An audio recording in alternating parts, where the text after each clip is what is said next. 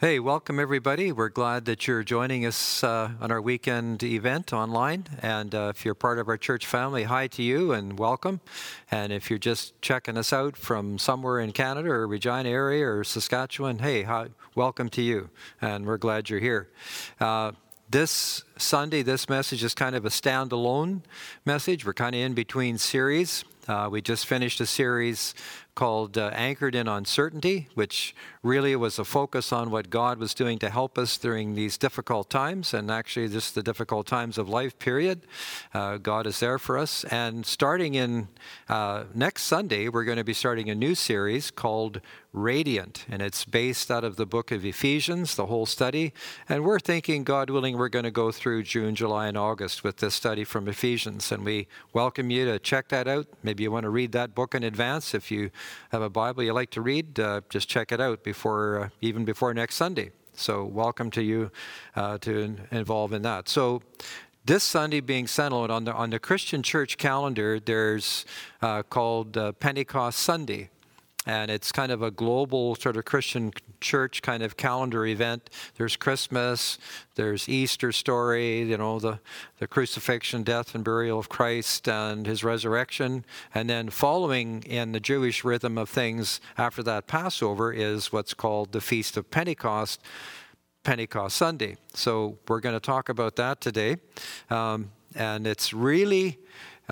we often, as charismatic Pentecostal people, we kind of focus on what the Holy Spirit was doing on Pentecost Sunday, thus our name, Pentecostals. But there's more to it than that. It actually, maybe the bigger deal in some ways, is the fact that on this first Pentecost Sunday, we're going to read about in Acts chapter 2. And if you got your Bibles or device, we're going to be landing in three places in the book of Acts: Acts chapter 2, Acts chapter 4, and Acts chapter 16. So you can just track with me if you like to. So on this first Pentecost Sunday that we're going to read about in just a couple of minutes, it actually was the beginning of the whole church movement. So what we're living in here in Regina, Saskatchewan right now, being part of a church on the prairies, this that we're part of actually started, not our denomination, but the church movement started thousands of years ago on Pentecost Sunday. It was the birth of the church. And so we're going to talk about that. Now, just to kind of set a little bit of a backdrop,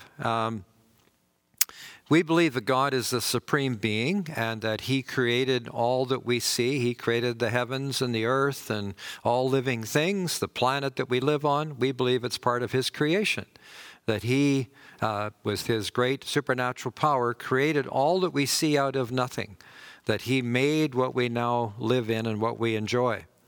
But it's been in the heart of God from creation till now to reveal himself to mankind.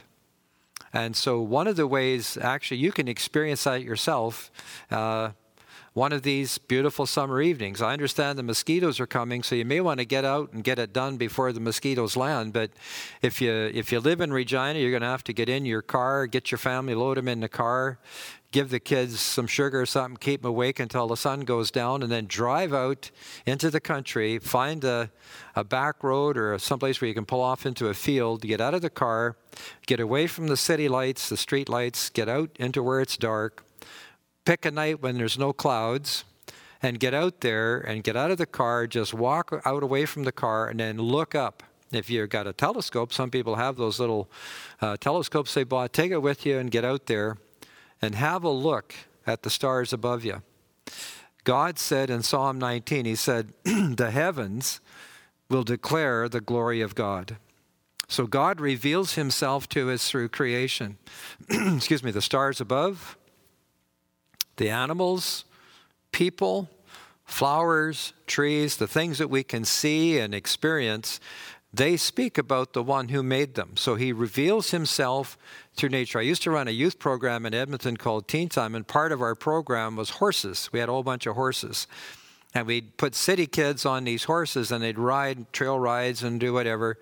And I would say to the kids, when you're riding the horse today, think about what's happening underneath you in this big animal you're riding on. Think about the muscles and the heart and the lungs and the brain and all that stuff. Realize that this is a created thing that God has made. So the creation itself speaks of God, but there's more. In the biblical record, we hear of and we see recorded experiences where God spoke to people. Sometimes it was literally a voice, sometimes through an angelic messenger, maybe through a prophetic voice of some person, but God would speak to people. And he would give them directions, he would give them challenges and what they were to do with their life. He was speaking to people. So revealed in nature, revealed in creation, but also spoken out. But eventually many of those spoken things were recorded and written down. And we now have a Bible that has God's words in it. And even some of the biblical books that you read will have reference in there that God will say to the author, write this down. Write this into a record. Keep it. And so we have the Word of God, both spoken and written, that also reveals God. But there's another little part of it I want to touch on today, and that is that God had chosen from the very beginning to use people. He was going to speak through people. God has a restoring plan. He wants to restore what was lost when human beings rebelled against God. And by the way, it wasn't just the first people on the planet that messed that up. We all do. We just have our own mind on things. We're just going to turn away from God and do what we want to do. And when we do that, we lose something. We lose joy and peace, and we lose life. We lose purpose when we become selfish and doing our thing instead of His.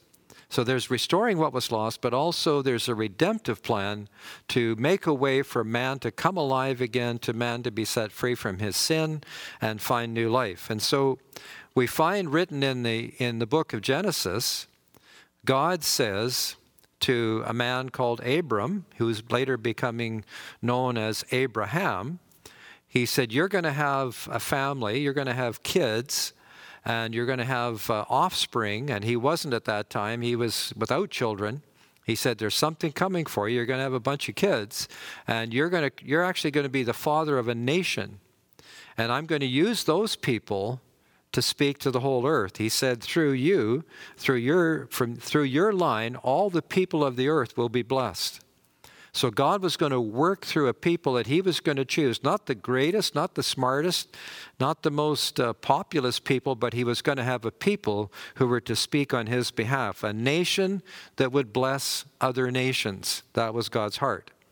So this plan that God has to reveal Himself to people and bring them back into redemption, it was going to require people to work with Him. And honestly, the Jewish people are amazing people, but they didn't really complete the task. They got blessed, but they do what we often do as people. They kept the blessing to themselves. Now let me just pause there for a minute.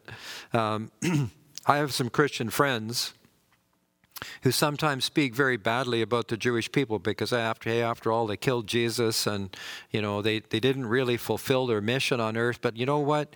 If we're part of a Christian church in the Western world, guess what? We haven't fulfilled our mission either.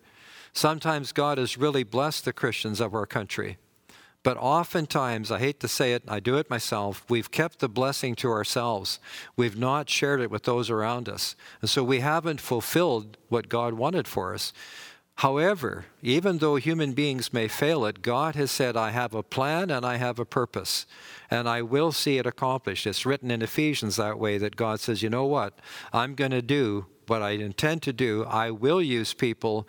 If this person isn't going to do it, then I'll put my hand on that person, and they'll do it. I will accomplish my purpose, but we can be a part of it if we choose to. Now, I got a kind of a no-brainer kind of obvious statement I want to make. And so as soon as I say it, you're going to go, you that are listening, you're going to say, way to go, Captain Obvious, like that kind of thing. But I need to say it because it has a point to it.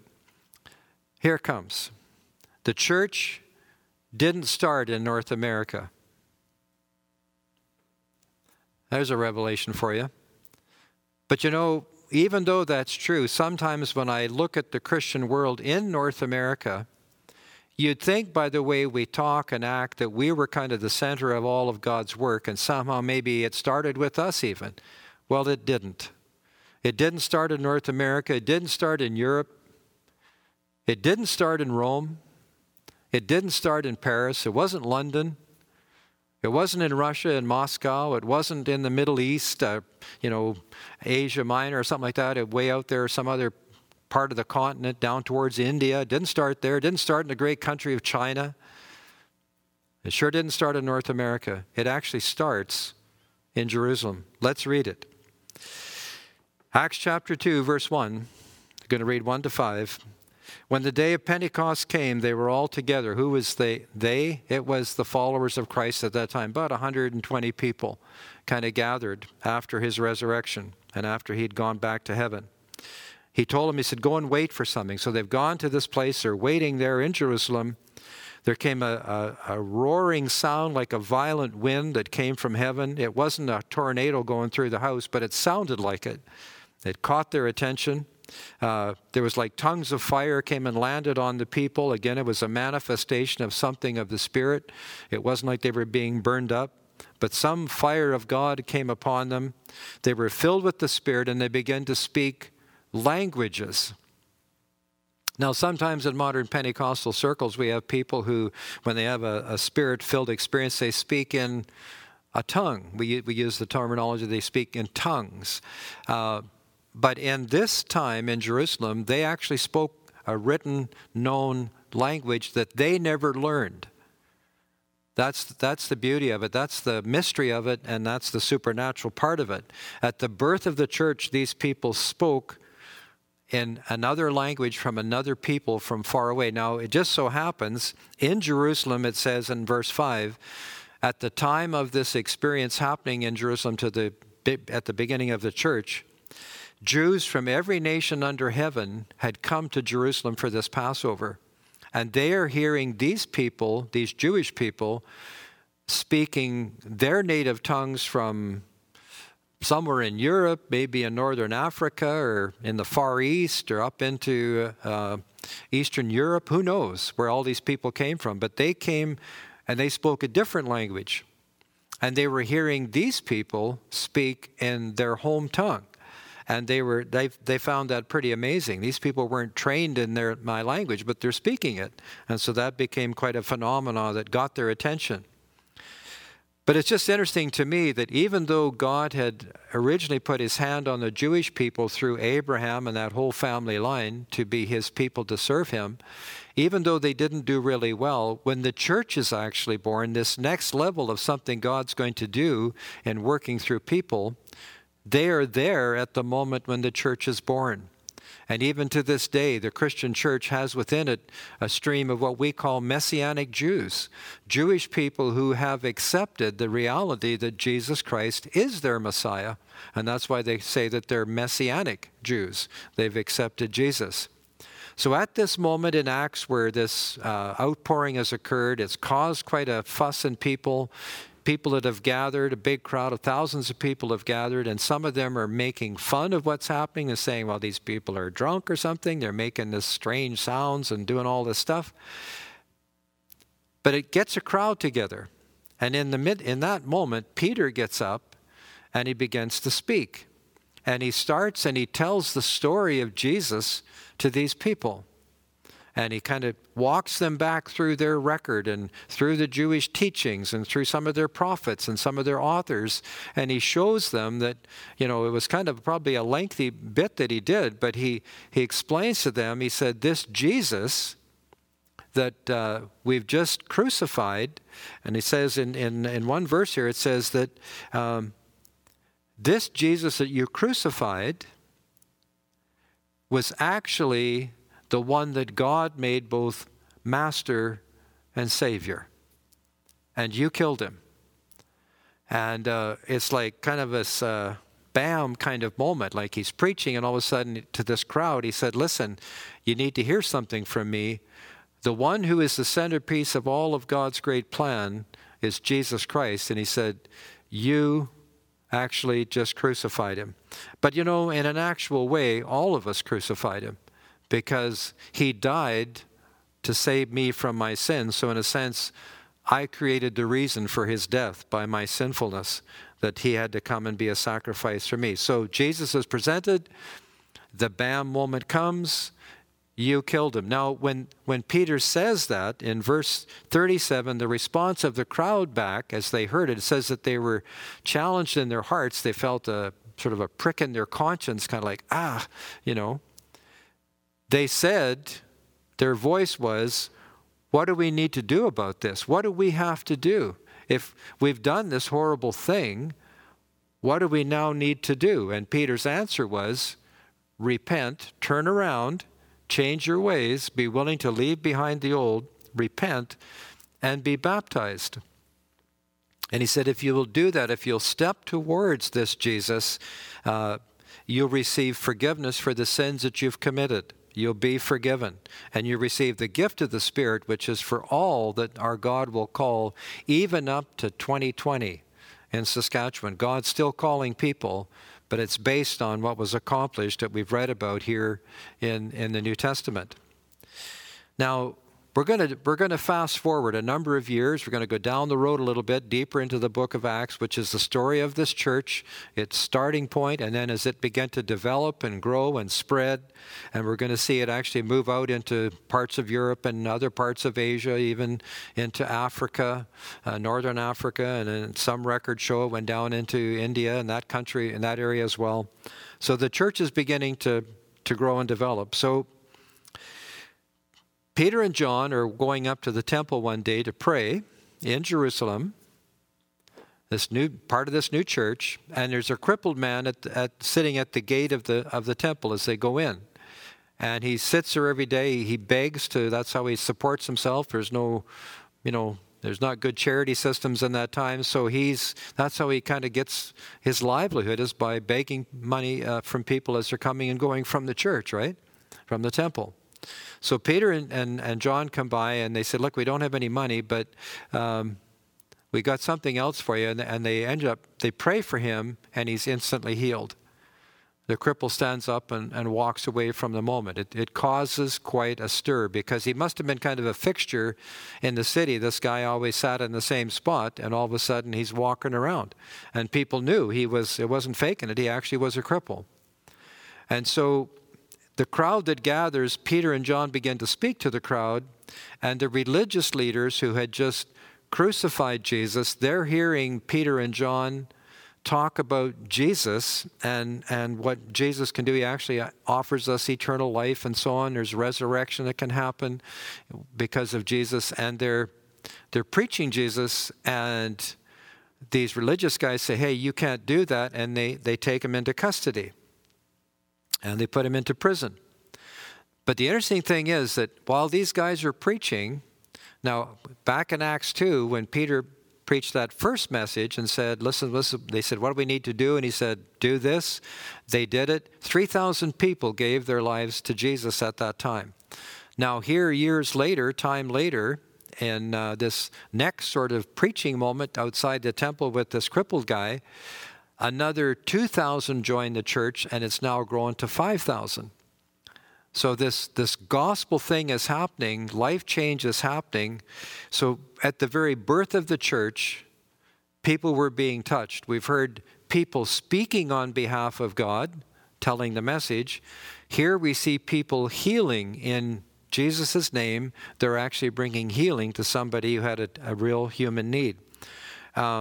So after they get out of jail, the council brings them back, and they're being sort of grilled, and an investigation going on, like, why were you preaching in Jesus' name? Why were you doing that? We told you not to do that. We don't want that name spoken. This crucifixion has happened. We want people just to forget about it. We don't want to keep bringing it up. And so Peter said this, he said, rulers and elders, if we're being called to account today for an act of kindness shown to a man who was lame, the healing, and we're being asked, how did he get healed? Then you need to know something. You and all the people of Israel, it is by the name of Jesus Christ of Nazareth, whom you crucified. There's that accusation again. This one you killed, he's actually by his name, by his authority, that man was healed. That's why he stands here healed before you today. It's because of Jesus. And he kind of uses a bit of a scripture piece for him. He says, this Jesus that you've rejected, The stone you builders rejected has now become the cornerstone. In other words, what you discarded as being not important, God is actually saying he's the centerpiece. And then this kind of bombshell verse, Acts chapter 4, verse 12.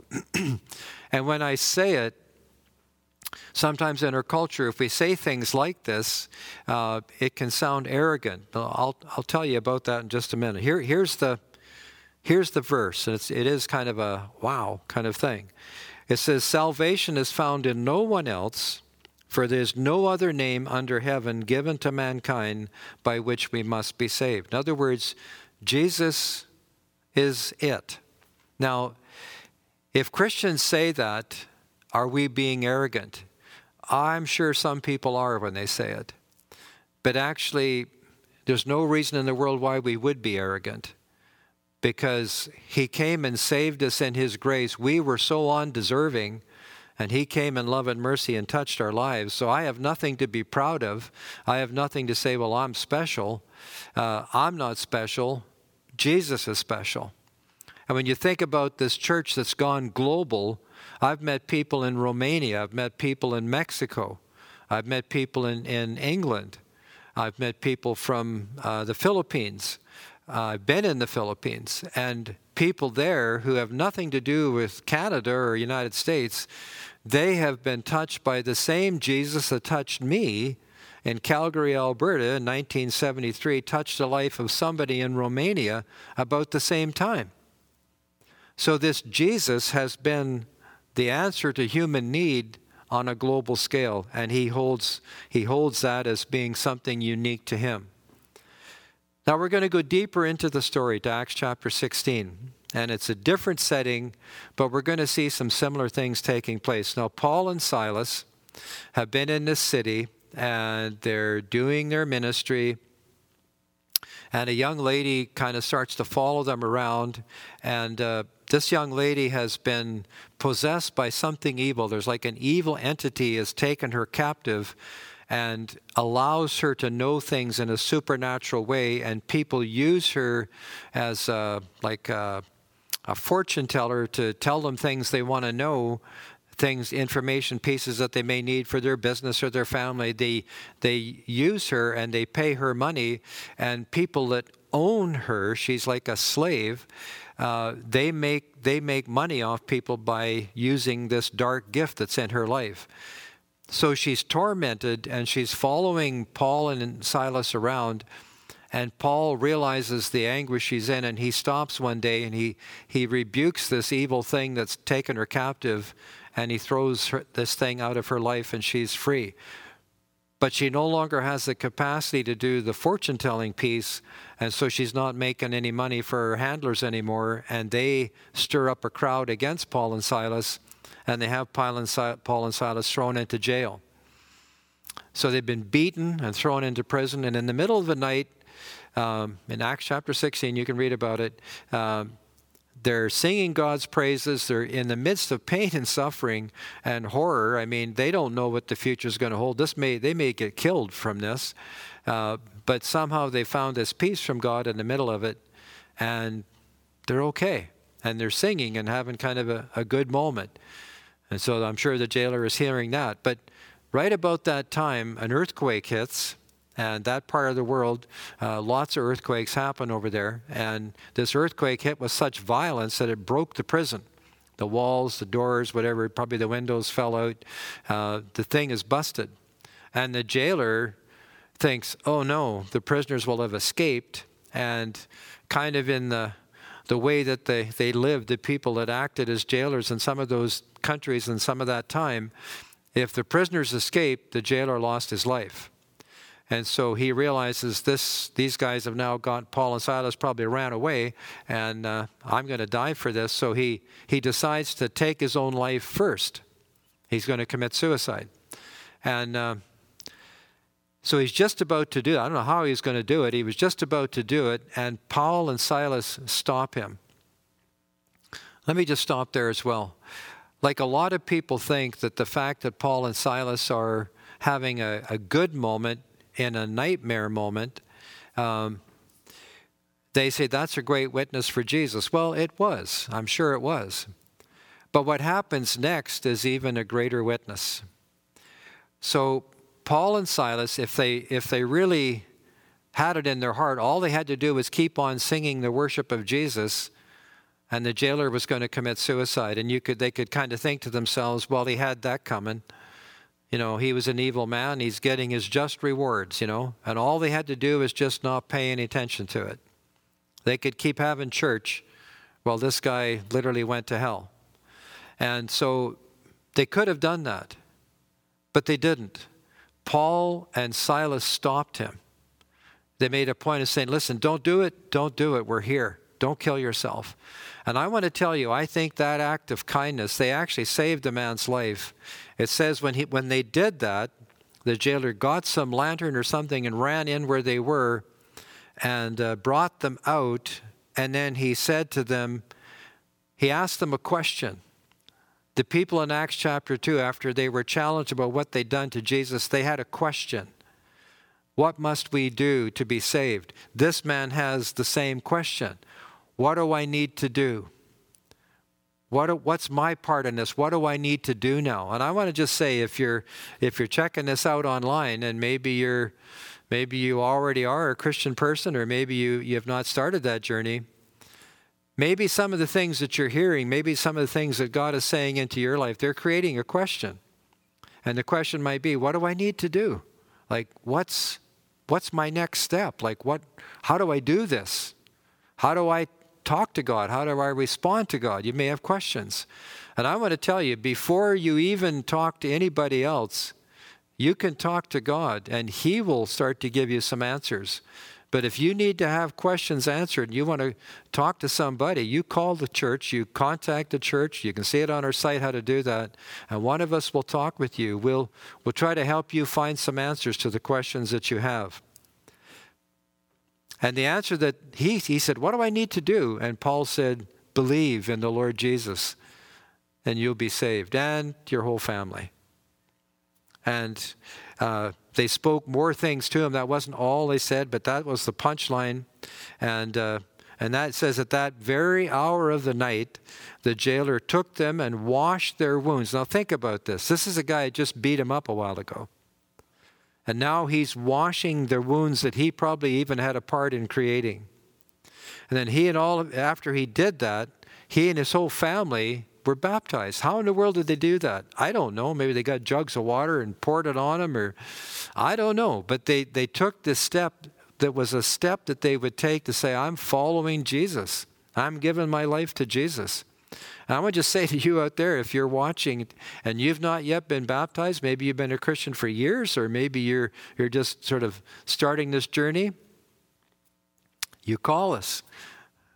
We'll walk with you and have you take that step at your leading, at your heart. We'll help you take that step of baptism, which is really, really important. It's not really optional.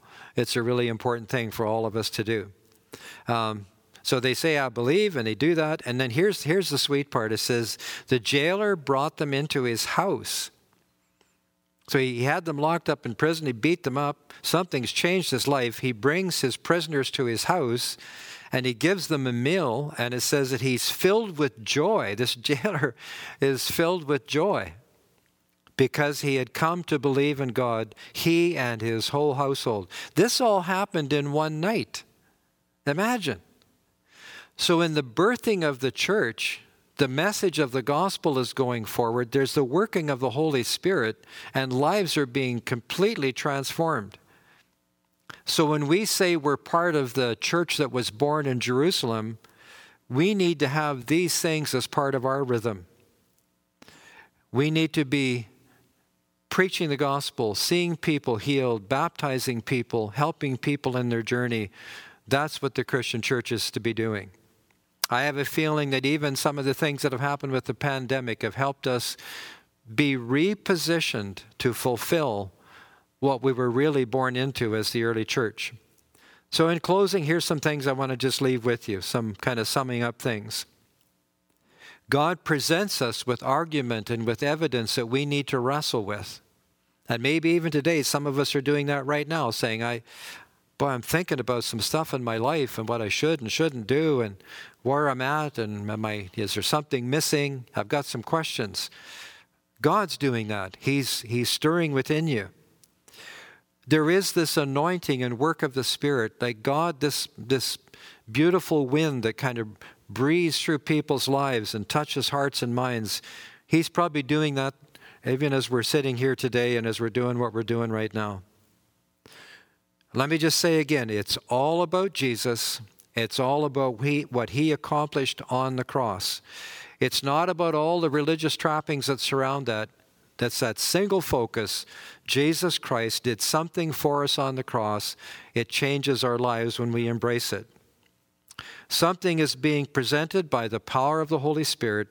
It's not a human endeavor. It's the work of God. On the human side, we have responses that we need to take our part of it as well. We need to believe. We need to trust. We make the choice and say, Lord, I don't understand everything, but I'm going to trust my life to you. I'm willing to turn away from the things that I'm doing right now to find life. We can call those things sin. All of us have got stuff that we do that we kind of draw energy from and try to find some joy in and some pleasure. And some of it is really dark and harmful stuff. And God says, listen, you got to be prepared to put that away. And then there's the need to confess. I need to speak it out to people and say, you know what? I'm prepared to do a whole new thing with my life. And baptism, we've had wonderful services here in the church where I've been able to watch and be a part of, where from little kids to grandpas and grandmas have been baptized as they've chosen to follow Jesus. That's our part of the response. And then to continue to grow and learn, we just say, you know what, I'm going to follow you, God. I want to become a real committed person who works with you and gives my life to you. We keep on growing. Oh, there's a mouthful of stuff, right? I've said a lot of things to you. But right now, we're just going to stop it. And as we conclude this moment, I would just want to pray with you. And I'm not just wanting to talk on camera. I want you to pray with me. And if you're already a Christian, would you pray as you hear this and be praying for people who may be hearing this right now who really need to take this message to their heart? Let's just take a moment and pray together. Father, we're not going to use fancy words and we're not going to sound all religious. The actual fact is, Jesus, we need you. Reality is we just can't make this life work without you. And so right now we're saying to you, Lord, we're saying, what do I need to do? What steps do I need to take? What's my response? What would you want to hear from me? And I know what you're saying to us is just open your heart to me. Just let go and surrender. Stop fighting. Stop being independent and just give yourself to me. Trust me with your life, and I'll breathe new life into you. So Lord, as we say that today, I just pray that somewhere someone is opening their heart and mind to you. And Lord, I pray that if they're doing that, I pray that if they need help with this journey, Lord, that you would help them connect with us and that we can help them find their way. Somebody helped me in 1973. I was lost, and a church full of people helped my wife and I find a new way to live. And so, Lord, we pray that today. May people find life. We pray this in Jesus' name. Amen. God bless you. Have a great rest of the weekend. You take care. Bye-bye.